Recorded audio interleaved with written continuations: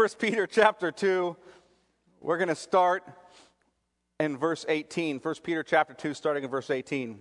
Servants, be subject to your masters with all respect, not only to the good and gentle, but also to the unjust. For this is a gracious thing when mindful of God, one endures sorrows while suffering unjustly. For what credit is it if when you sin and are beaten for it, you endure? But if when you do good and suffer for it, you endure, this is a gracious thing in the sight of God. For to this you have been called, because Christ also suffered for you, leaving you an example, so that you might follow in his steps. He committed no sin, neither was deceit found in his mouth. When he was reviled, he did not revile in return. When he suffered, he did not threaten, but continued entrusting himself to him who judges justly. He himself bore our sins in his body on the tree, that we might die to sin and live to righteousness. By his wounds you have been healed, for you were straying like sheep, but have now returned to the shepherd and overseer of your souls. Let me pray. Father, we ask for your help as we look into your word this morning. We ask that you would illumine our minds, that you would give us understanding, that we would see the truth of your word, that we would see how it applies to our lives, that we would see what Peter is communicating to the churches of the dispersion, to Christians who are sojourners in this world, who are living as exiles in this world, awaiting the city whose builder and architect is God. Father, we pray that we'd understand the letter he's written to them and how he tells them to live as sojourners in this world. How we live in such a manner that we magnify the excellencies of Christ. Pray that not only would we understand that, but that our hearts would rejoice in that privilege and that you would be magnified as a result. In Jesus' name we pray. Amen. There are so many Christians who sort of live this drab, mediocre, now hear me, normal sort of American life. So many professing Christians that do so that you can't tell the difference between them and the unbelieving world.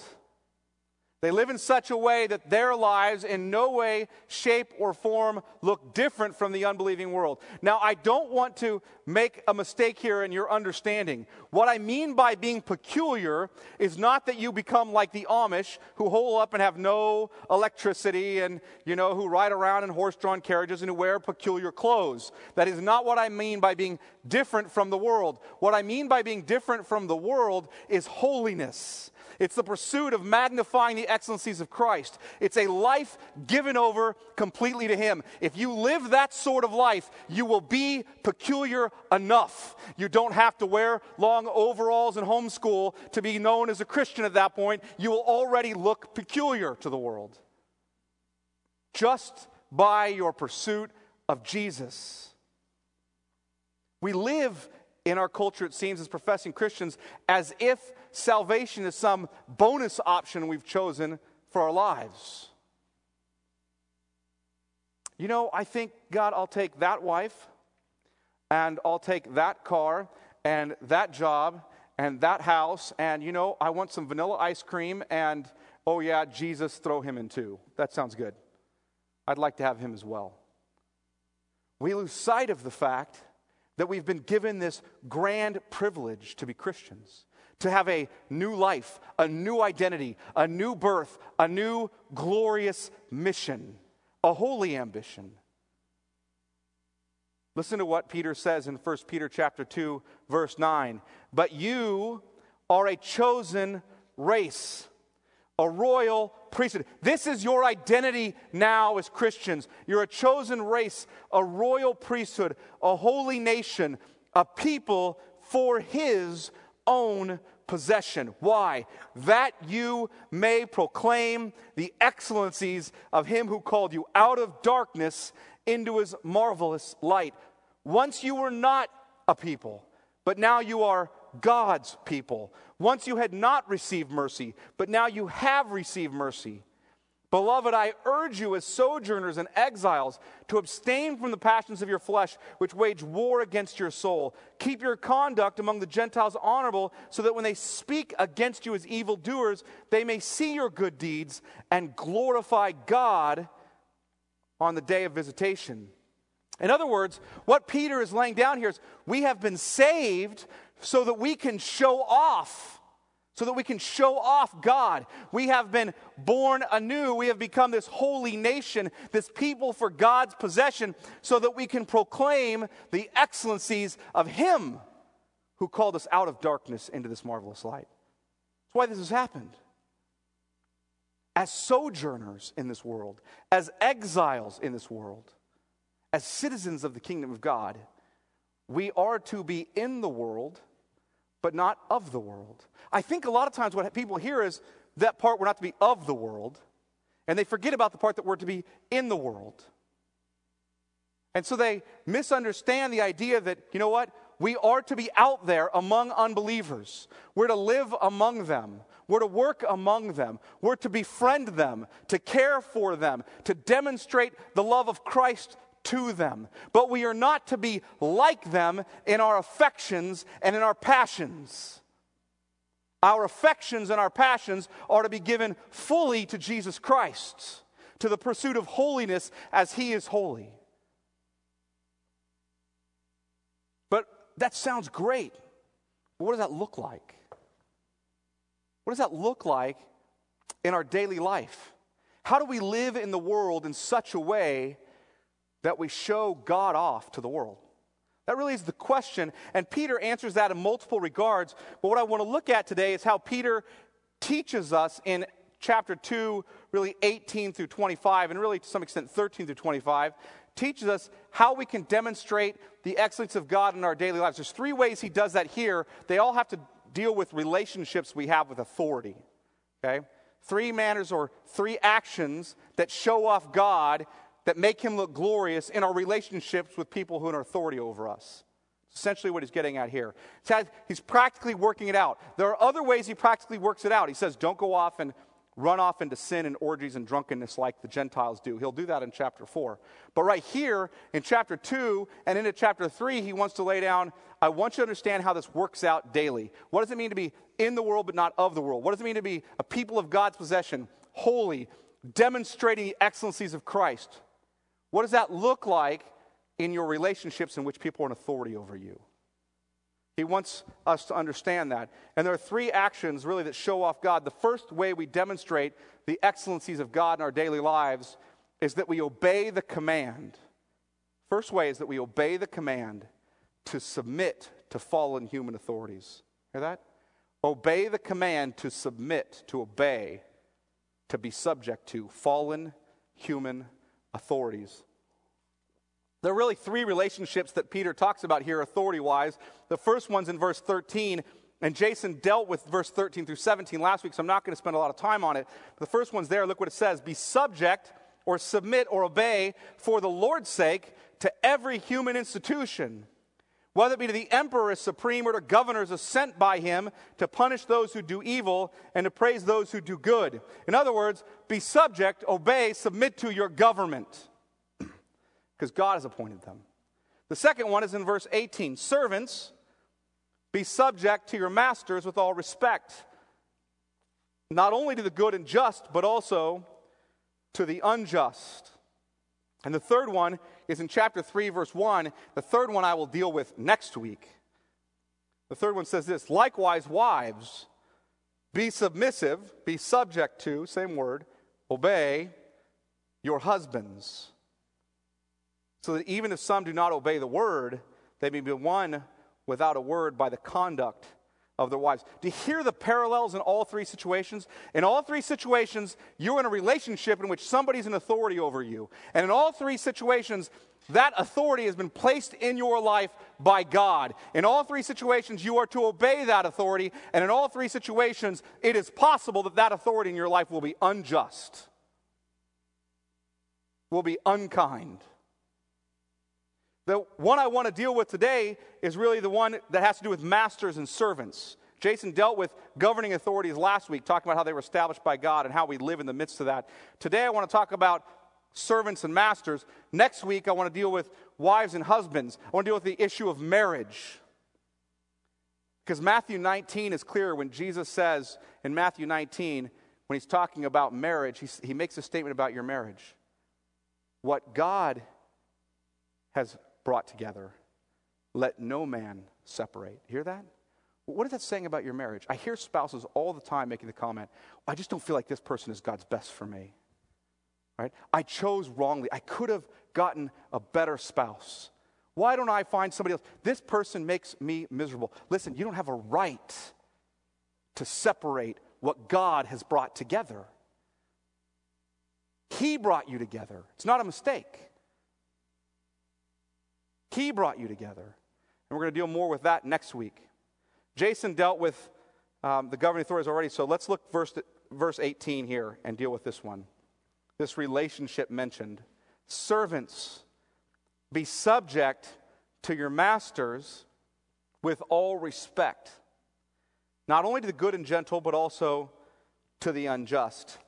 Well, what is the master-servant relationship? I think we hear this, and the Greek word there can also be translated slaves, be subject to your masters, although we don't translate it here because the meaning is a bit different than what we think of when we think of slavery. In fact, when we read servants or slaves, we will tend to read it in a way where we read in the American slavery context.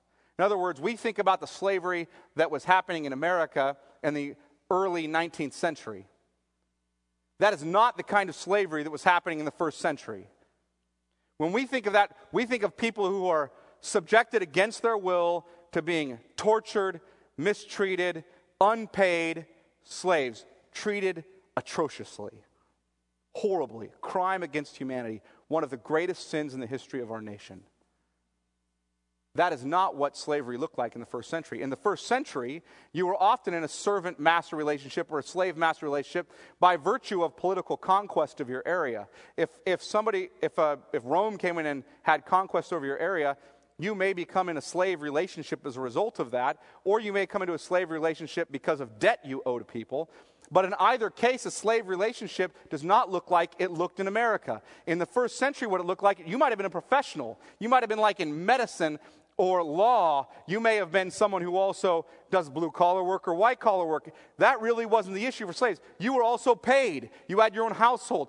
You lived in the household of your master in some way. You may have lived in a separate home, but in his land. But you were paid. You were taken care of. It wasn't like now. It's actually probably more equivalent to the employee-employer relationship we have in the U.S. It's closer in equivalence to the employer-employee relationship we have today than it is to the idea of slavery that happened in this country. And so what's the command? It's to obey. Servants, obey your masters. Or employees, submit to your employers. Now, you may be in your relationship with your employer in a voluntary manner, i.e., it's an employer for whom you could come out from underneath their authority. But as long as you are voluntarily putting yourself under their authority, you do not have a right to buck their leadership and cause problems for them. Hear that? As long as you are voluntarily placing yourself under their authority, you do not have a right to buck their leadership and cause problems for them. You do your work with a good attitude and a solid work ethic. That's what you're supposed to do. Look at what Paul says in Colossians chapter 3, or you can listen to me as I read it in verse 22. Slaves, servants, obey in everything those who are your earthly masters, not by way of eye service as people pleasers, but with sincerity of heart, fearing the Lord. First of all, you are to submit in a way that you have a good attitude, that you're sincere in your service to your employer. You're not people pleasing to get your way, to manipulate them in some way. You're actually serving them as unto the Lord. Not only are you to do that, but you're also to work hard. Look what he then says in verse 23 of Colossians 3. Whatever you do, work heartily, as for the Lord and not for men, knowing that from the Lord you will receive the inheritance as your reward. You are serving the Lord Christ. See, what happens when I submit to the authority God has placed over me, an employer-employee relationship, is I actually magnify the excellencies of Christ. I magnify the excellencies of Christ by submitting myself to an employer and having a good attitude and working hard, because I recognize that ultimately my work is not for them, but for the Lord. And they may treat me unjustly, but the Lord will reward me. Hear that? That's what he says. Fear God. No, God will reward you for your hard work, for your good attitude. Sometimes you have good employers and sometimes you have bad employers. Sometimes you have good government and sometimes you have bad government. Even under wicked government, you're required to pay your taxes, to obey the laws that are lawful. I'll speak about that in a second. And to be a good citizen, even under bad government. Some may object, well, when do you rebel then? When do I rebel? When is it okay? If I have an unjust authority in my life, when can I rebel? Well, when that authority in your life requires you, commands you to sin, then you can rebel. When they say to you, we want you to participate in something that is unjust, that is unlawful according to God's law, then you are free to rebel. How do I know that? In Acts chapter 4, what happens with the apostles? The apostles are called in by the Jewish Sanhedrin, and they're commanded, do not preach the name of Jesus Christ again. And what do they say? Their response is, we must obey God, not man. We have to obey God. We will not obey that law because you are giving us a law that is unlawful.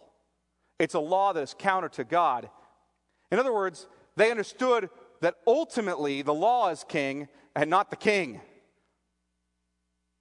Right? So let me give you another example. Daniel, or Shadrach, Meshach, and Abednego. We always know them somehow by their Babylonian captivity names. Really, they were named Hananiah, Mishael, and Azariah. That's their names that exalt God. The other names exalt Babylonian gods. But these three characters and Daniel all had a similar circumstance. In Daniel chapter 3, Shadrach, Meshach, and Abednego are told to fall down and worship a statue. The statue of Nebuchadnezzar. Now, Nebuchadnezzar was a good king in some ways, and in some ways terrifying. Good in the sense that he actually honored Shadrach, Meshach, and Abednego, honored Daniel in many ways, and allowed them to continue to serve God. Wicked in many ways as to how he treated Israel, how he sacked Jerusalem, etc. But the point is that he was allowing them to continue to serve God, and so they continue to serve him faithfully. Even as an unjust king, they served him faithfully until he commanded them to do something that was unlawful. He commanded them to fall down and worship his image. And thousands of people fell, and they stayed standing. And then they were thrown in the fiery furnace, and God saved them from that. You are probably familiar with the story. Daniel was under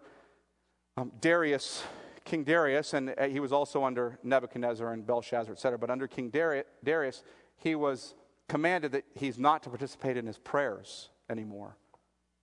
Daniel served all of these kings well, but when he was commanded that it was against the law to pray to God, Daniel went out every day and prayed to God, and he broke that law. And he was thrown in the lion's den, and God protected him. None of them ever knew that God would protect them in those situations. They may have died at the hands of the government. In fact, Shadrach, Meshach, and Abednego all admit it. They flat out say to Nebuchadnezzar, whether our God will save us or not, we don't know. We don't know. But we know this, we're not going to disobey his law. He's God, and you're not. There are laws that the government may push on you, or that there are things your employer may command you to do, that if they're sin, you don't do them. I'll give you an example that's recent. When the Supreme Court in the state of California legalized homosexual marriage, county clerks all over the state were required to give marriage licenses to homosexual couples. Ann Barnett, our county clerk, refused to do it and just stopped issuing marriage licenses altogether. The county supervisors were appealed to remove her from office. So I went down to the county supervisor's chamber with a whole group of other people and appealed to them not to try to remove her, not to try to command her to do it against her will, etc. And I actually read from Acts 4 to them. And I told them, you have been appointed by God, and you should obey the laws of God. When they disobey the laws of God, their law is unjust, and you should rebel against it. The American revolutionaries understood this. We think about the American Revolution, we wonder, well, what right did they have to rebel from England? Well, they went under a principle called Lex Rex, the idea that the law is king. In other words, they understood the truth, that ultimately what rules over us is the law, not the king, the law. And the law is determined by God.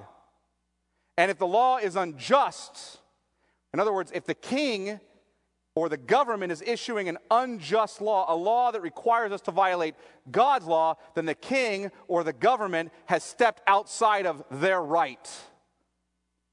And so we disobey them because the law is king. And so they said to the British government, they didn't actually revolt if you go back historically and look at it. They wrote a document saying, we are not going to be a part of this unjust lawmaking or keeping anymore. We're not going to be oppressed by your unjust laws any longer. And they wrote a document sending it off. The British then retaliated against them and they fought back, and we have the Revolutionary War.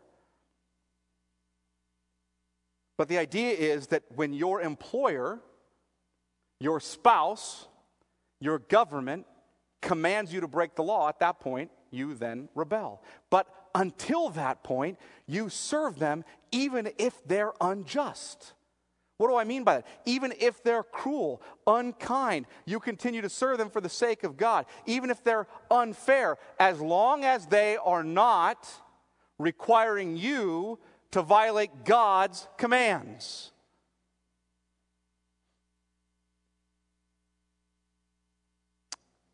However, even when you are submitting to authority this way, when you are submitting to them, you may be mistreated. You may be abused in some manner by your government or your employer. And you may not be able to defect to another country to get out from underneath it. And you may not be able to afford leaving your job. So how do you suffer well in that context? How do you demonstrate God's excellencies when you are suffering unjustly? It leads to the second way we demonstrate God's excellencies in our daily lives. We embrace the call. Here it is. Embrace the call to suffer injustice like Jesus did. Embrace the call to suffer injustice like Jesus did. Look at verse 19, chapter 2. For this is a gracious thing. When mindful of God, one endures sorrows while suffering unjustly. For what credit is it if when you sin and are beaten for it you endure? But if when you do good and suffer for it you endure, this is a gracious thing in the sight of God. For to this you have been called, because Christ also suffered for you, leaving you an example, so that you might follow in his steps. He committed no sin, neither was deceit found in his mouth. When he reviled, he did not revile in return. When he suffered, he did not threaten, but continued entrusting himself to him who judges justly. First, we understand that Jesus is a picture of our calling to suffer. He's an example of what it means to suffer in the midst of injustice. Jesus is our example. Look at verse 21 again. For to this you, that's us believers, have been called. It's your calling, it's your vocation. It's like being a doctor or a pastor or any other a housewife, whatever you've been called to, whatever your vocation is. To this you have been called. What is the calling? Verse 21, because Christ also suffered for you, leaving you an example, so that you might follow in his steps. You've been called to suffer injustice as Jesus did, and to suffer it well. I think we often think that our life calling is put on hold when we're in suffering, don't we? I mean, I know I do. When I'm in the midst of suffering, I want to hole up and deal with the suffering, and somehow I think my life calling has been put on hold. It actually happened to me in the midst of the 7 months that my family went through, which were very difficult earlier in this year. I remember, because I was in my office and Pastor Jason was there with me, and I was lamenting to him that I felt like my life calling had been put on hold. I've been called to preach the word. I've been called to cast vision, to lead the congregation. I've been called to counsel people, to care for people, to deal with seeing where God is going to take our church and praying and leading us in a direction. I've been called to all that, Jason, and now I'm on hold. I'm just sitting here doing nothing and watching you lead the church and wondering and chomping at the bit going, why has God put my calling on hold? My calling is out there, and I have to now sit here and not fulfill my calling until somewhere down the road. And Jason said to me, and in so many words, I'm condensing the conversation, but said to me in so many words, you're completely wrong, Chad. Your calling isn't down there, something that's on hold that you're waiting for. This right here is your calling. This is what you've been called to. You need to embrace your calling. You might not like what you've been called to, but this is what God's called you to. You need to embrace it and suffer well. And those were very hard words to hear, but very helpful words to hear. Because I did need to embrace my calling. And I want to look really at three truths with regard to Jesus embracing his calling that are examples for us. Jesus embraces calling. I want to see the examples for us. Look with me at verse 19. The first one really is this. He's mindful of God and trusting himself to the Father. Verse 19 and then verse 23. For this is a gracious thing when mindful of God. In other words, conscious of God. Thinking about God. One endures sorrows while suffering unjustly. Now look down at verse 23 again. When Jesus was reviled, he did not revile in return. When he suffered, he did not threaten, but continued entrusting himself to him who judges justly. In other words, Jesus didn't think something strange was happening to him. In the idea of this, that somehow what was happening to him was outside of God's control, outside of the loving, fatherly providence of God. He knew that God's hand was guiding the whole situation. He was mindful of God in the midst of unjust suffering, knowing that God's hand was guiding the whole situation. Knowing something else beyond that, he was entrusting himself to him who judges justly. What does that mean? Jesus understood that while I'm suffering unjustly now, the Father will reward me. The Father sees. The Father knows. The Father will carry out vengeance. Vengeance is mine, says the Lord. I know vengeance will be had, and I don't have to mete it out myself. I can entrust myself to him. I know that when people are treating me unjustly, when I'm suffering unjustly, that the Father knows the truth, and I don't have to run after vengeance myself. I know the Father's in control, and I don't have to wonder like something strange is happening to me outside of God's control. I can be mindful of him and trusting myself to the Father. Christ did this, and I want to read his example specifically to you. Turn to John chapter 18, but keep your hand in 1 Peter there. John chapter 18, because I want you to see how Jesus carries this out with Pontius Pilate. Knowing his Father's in control, knowing he's going to submit to Pontius Pilate's authority because God has given it to him, knowing that God will carry out justice and that God sees. Look at chapter 18 of John, verse 28. Then they led Jesus from the house of Caiaphas to the governor's headquarters. It was early morning. They themselves did not enter the governor's headquarters so that they would not be defiled, but could eat the Passover. So Pilate went outside to them and said, "What accusation do you bring against this man?" They answered him, "If this man were not doing evil, we would not have delivered him over to you." Pilate said to them, "Take him yourselves and judge him by your own law."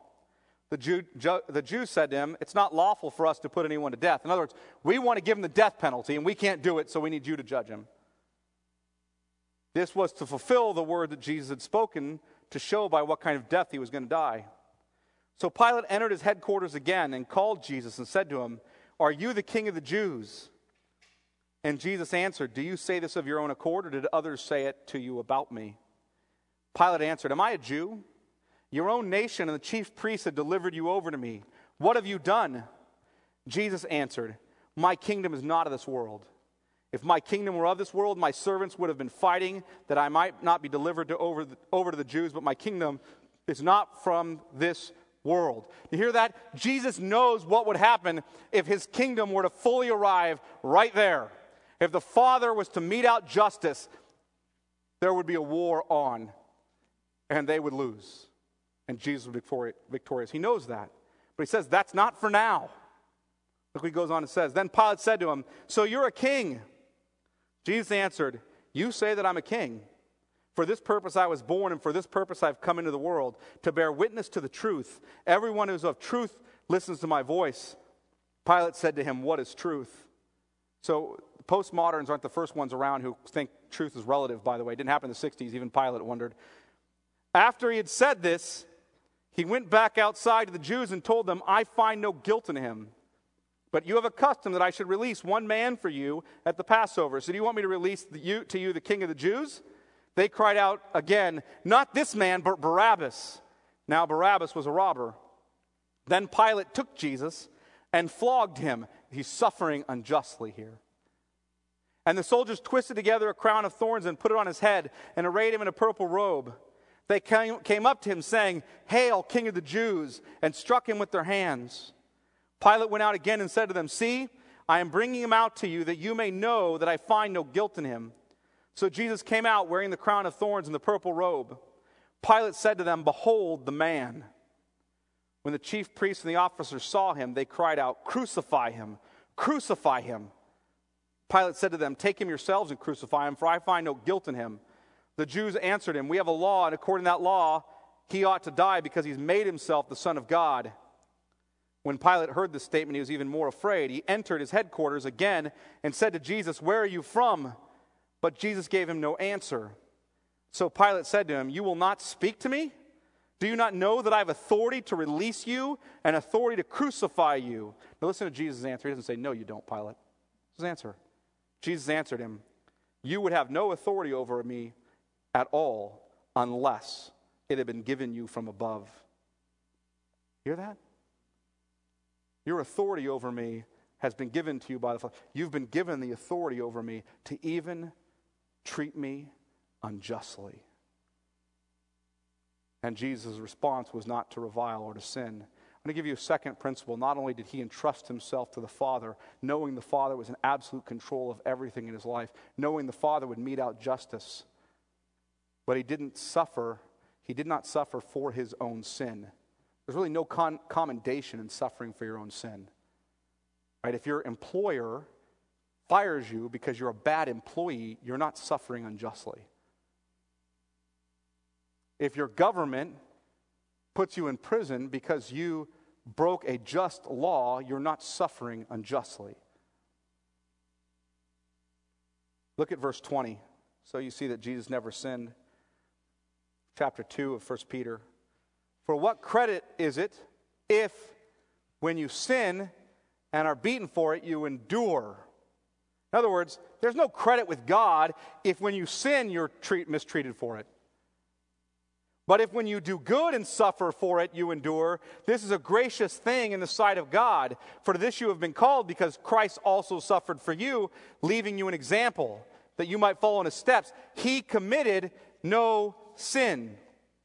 So he didn't suffer for his own sin. And not only that, the third thing we really learn about Jesus, he didn't even sin in his suffering.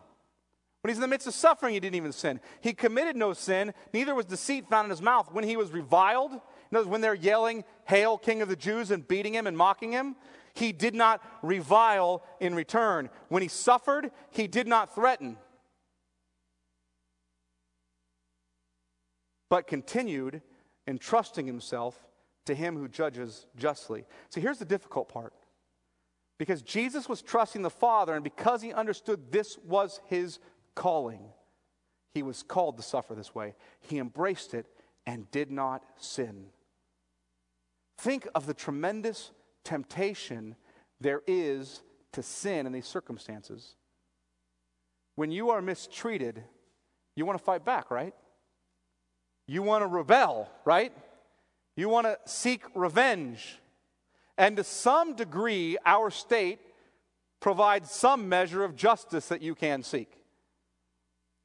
However, it is never your responsibility as an individual to carry out that justice. And it is always your responsibility as a Christian to recognize that ultimately, vengeance is mine, saith the Lord.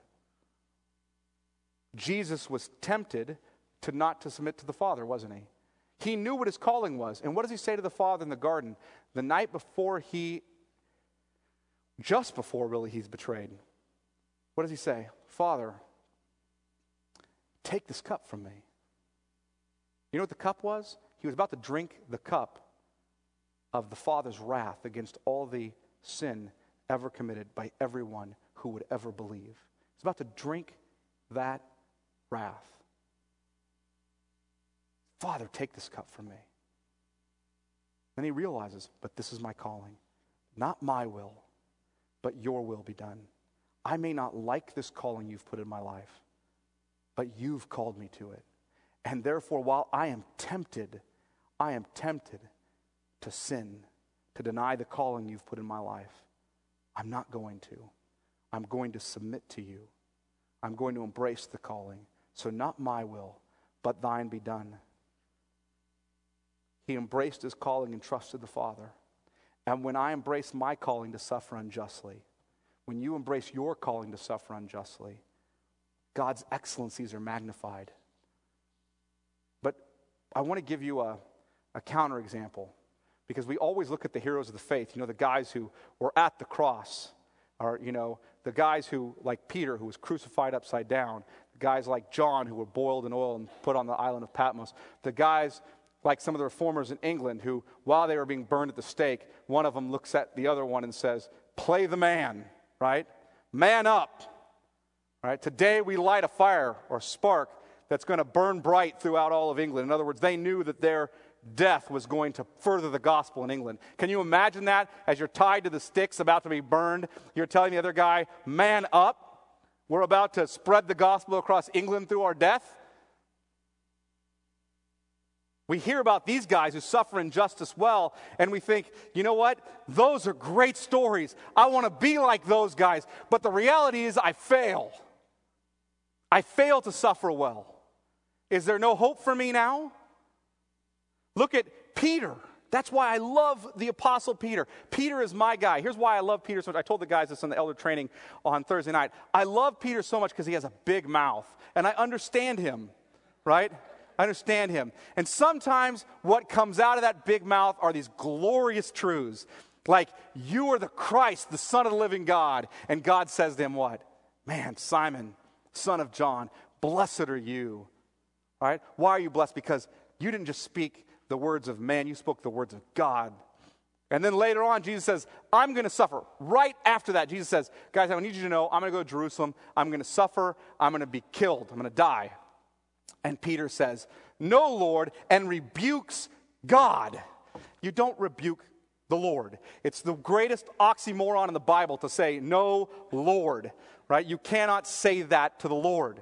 But he does. And Jesus turns to Peter right after this great scene in which Peter is demonstrated to be this guy who's speaking the words of God. Jesus turns to him and says, get behind me, Satan. That's not something you want to hear Jesus call you. Right? But that's what Peter's called. Same scene. This is my man right here. Peter then goes on, and when Jesus is first captured, what does Peter do? He just blows up and takes out a sword and slices a guy's ear off. He's like, no, you're missing the point here, Peter. This is my calling. When then Jesus is being prosecuted, not persecuted, but prosecuted by the Jewish courts, the Roman courts, as he's going through this situation and he's beginning to be increasingly persecuted in the midst of his prosecution, Peter is being asked over and over and over again, don't you know him? 3 different times, Peter, don't you know him? And Peter's like, no, I don't know that guy. I don't know him. This is the guy who confessed him as the Christ. I don't even know him. Peter denies knowing him. Peter, in other words, on multiple occasions, when suffering comes, fails to suffer well. Fails to suffer well. And yet, God chose to use him mightily. God chose to redeem him and restore him and use him mightily. And while we are called to suffer injustice without running into sin, the fact is, like Peter, we will probably often fail at it. So what happens when we begin to sin in the midst of our suffering? I mean, what happens when we fail to suffer well? What about when my boss is unfair and so I lash out in anger and do something around the workplace I shouldn't? Right? Or some cop pulls me over and gives me a ticket and I get angry and give him the bird, right? In the Christian circles, we call it the dove and use this finger, right? Because no, okay, all right. It's funny if you think, okay, but the point is, what happens if you do that? You sinned in the midst of a situation, and you think to yourself, I don't deserve to get a ticket. I always drive so well, and this one time there's this lame speed trap that you set up down there on Jewetta, right? Some of you have probably been hit by it, and why did you get me here? And you say, well, you know what? You may have been caught in a speed trap and you may feel like it's unjust, but you had no right to sin. So what happens when you do? Does God reject you at that point? When the government raises your taxes and you get tired of it and somehow you start hiding money so you don't have to pay your fair share of taxes,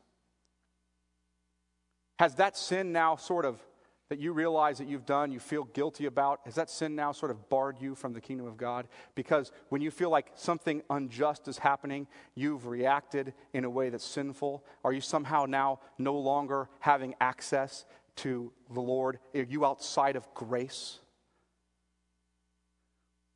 What about when your spouse keeps acting like a jerk and out of anger you sin against them? Are you out of God's grace for your sin? Has God rejected you? What if I'm not suffering well? What if the intensity of the suffering is too much for me, or the duration of the suffering is too long for me? What about when I am wilting under the pressure and I feel as if it's all lost and I begin to despair? What happens if I become like the Apostle Paul in 2 Corinthians 1, who says, I despaired of life itself? Hear what he says there? The suffering became so intense that I despaired of life itself. Has God rejected you then? Well, if your hope is in the idea that you suffer well, then yes, God rejects you. But that is not our hope. That is not the gospel. The gospel is that Jesus is our hope and that Jesus suffered well for us. This is the third way that we really show the excellencies of God in our daily lives, is that we trust Christ who bore our curse, who suffered well in our place. Look at what he says here in verse 21 first. You notice a couple of things. For to this you have been called, because Christ also suffered for you. Now go down to verse 24. He himself bore our sins in his body on the tree. He took the curse of God that was due us upon himself, that we might die to sin and live to righteousness. By his wounds you've been healed, for you were straying like sheep, but have now returned to the shepherd and overseer of your souls. See, when you recognize that Jesus is my righteousness, Jesus is our hope, he bore our curse. Now I can live for righteousness myself. Why? Because I may feel like a failure. I may know that I've sinned. I may feel guilty for my sin. However, I am freed by the gospel to strive for righteousness again. And when I'm trusting Jesus, my righteousness, then God's grace is magnified in my life, and the excellencies of God are upheld. Listen, I don't tell this to you in a disconnected fashion. I don't tell you this to you as some guy who says, you know, it's really interesting to read about Paul, the apostle, who suffered so badly that he despaired of life itself. But thank God I've never had anything like that where I've gotten to the point where I've despaired of life myself, because that would be a lie. I know some of you have suffered to the point where you've despaired of life itself. I can tell you right now I have. In the middle of the 7-month period that we went through, I remember a night when I broke. I had felt like my family is over as I know it. My marriage is over. My ministry is certainly going to be over. Everything I've worked for is sort of over. I'm going to be unemployed. I'm going to lose my house. I'm going to be broke. I'm going to have to move back in with my mom. I'm going to have no wife. I don't know my life is a mess. And now I'm so angry that I'm finding myself yelling at my wife who's in the midst of suffering. And I got in my truck and I took off. And while I was driving my truck, I was going to find a diesel to end it. You know that. I was driving thinking to myself, it is now time for me to put an end to all this because I am despairing of life itself. Nothing left for me. I can't even suffer well. And I was out and praying while I was out there saying, Lord, I just can't take it any longer. And the Lord reminded me of Hebrews 4 and 5. He reminded me of the gospel. He reminded me, your hope isn't suffering well yourself, Chad. Your hope is in my son who suffered well for you. He reminded me of this passage, and I returned to it, and I drove home and read it. And it says this in Hebrews 4:14 and following, since then we have a great high priest who's passed through the heavens, Jesus, the Son of God. Let us hold fast our confession. For we do not have a high priest who is unable to sympathize with our weaknesses, but one who in every respect has been tempted as we are, yet without sin. Hear that? Jesus was tempted as I was, yet did not sin.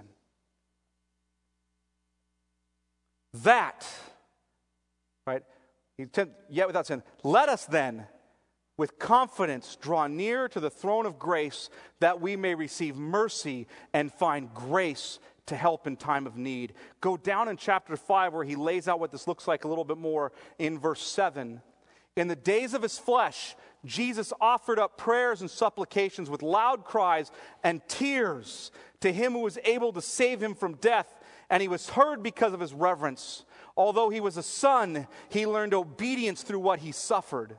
And being made perfect, he became the source of eternal salvation to all who obey him. Listen, I am not my justification before God.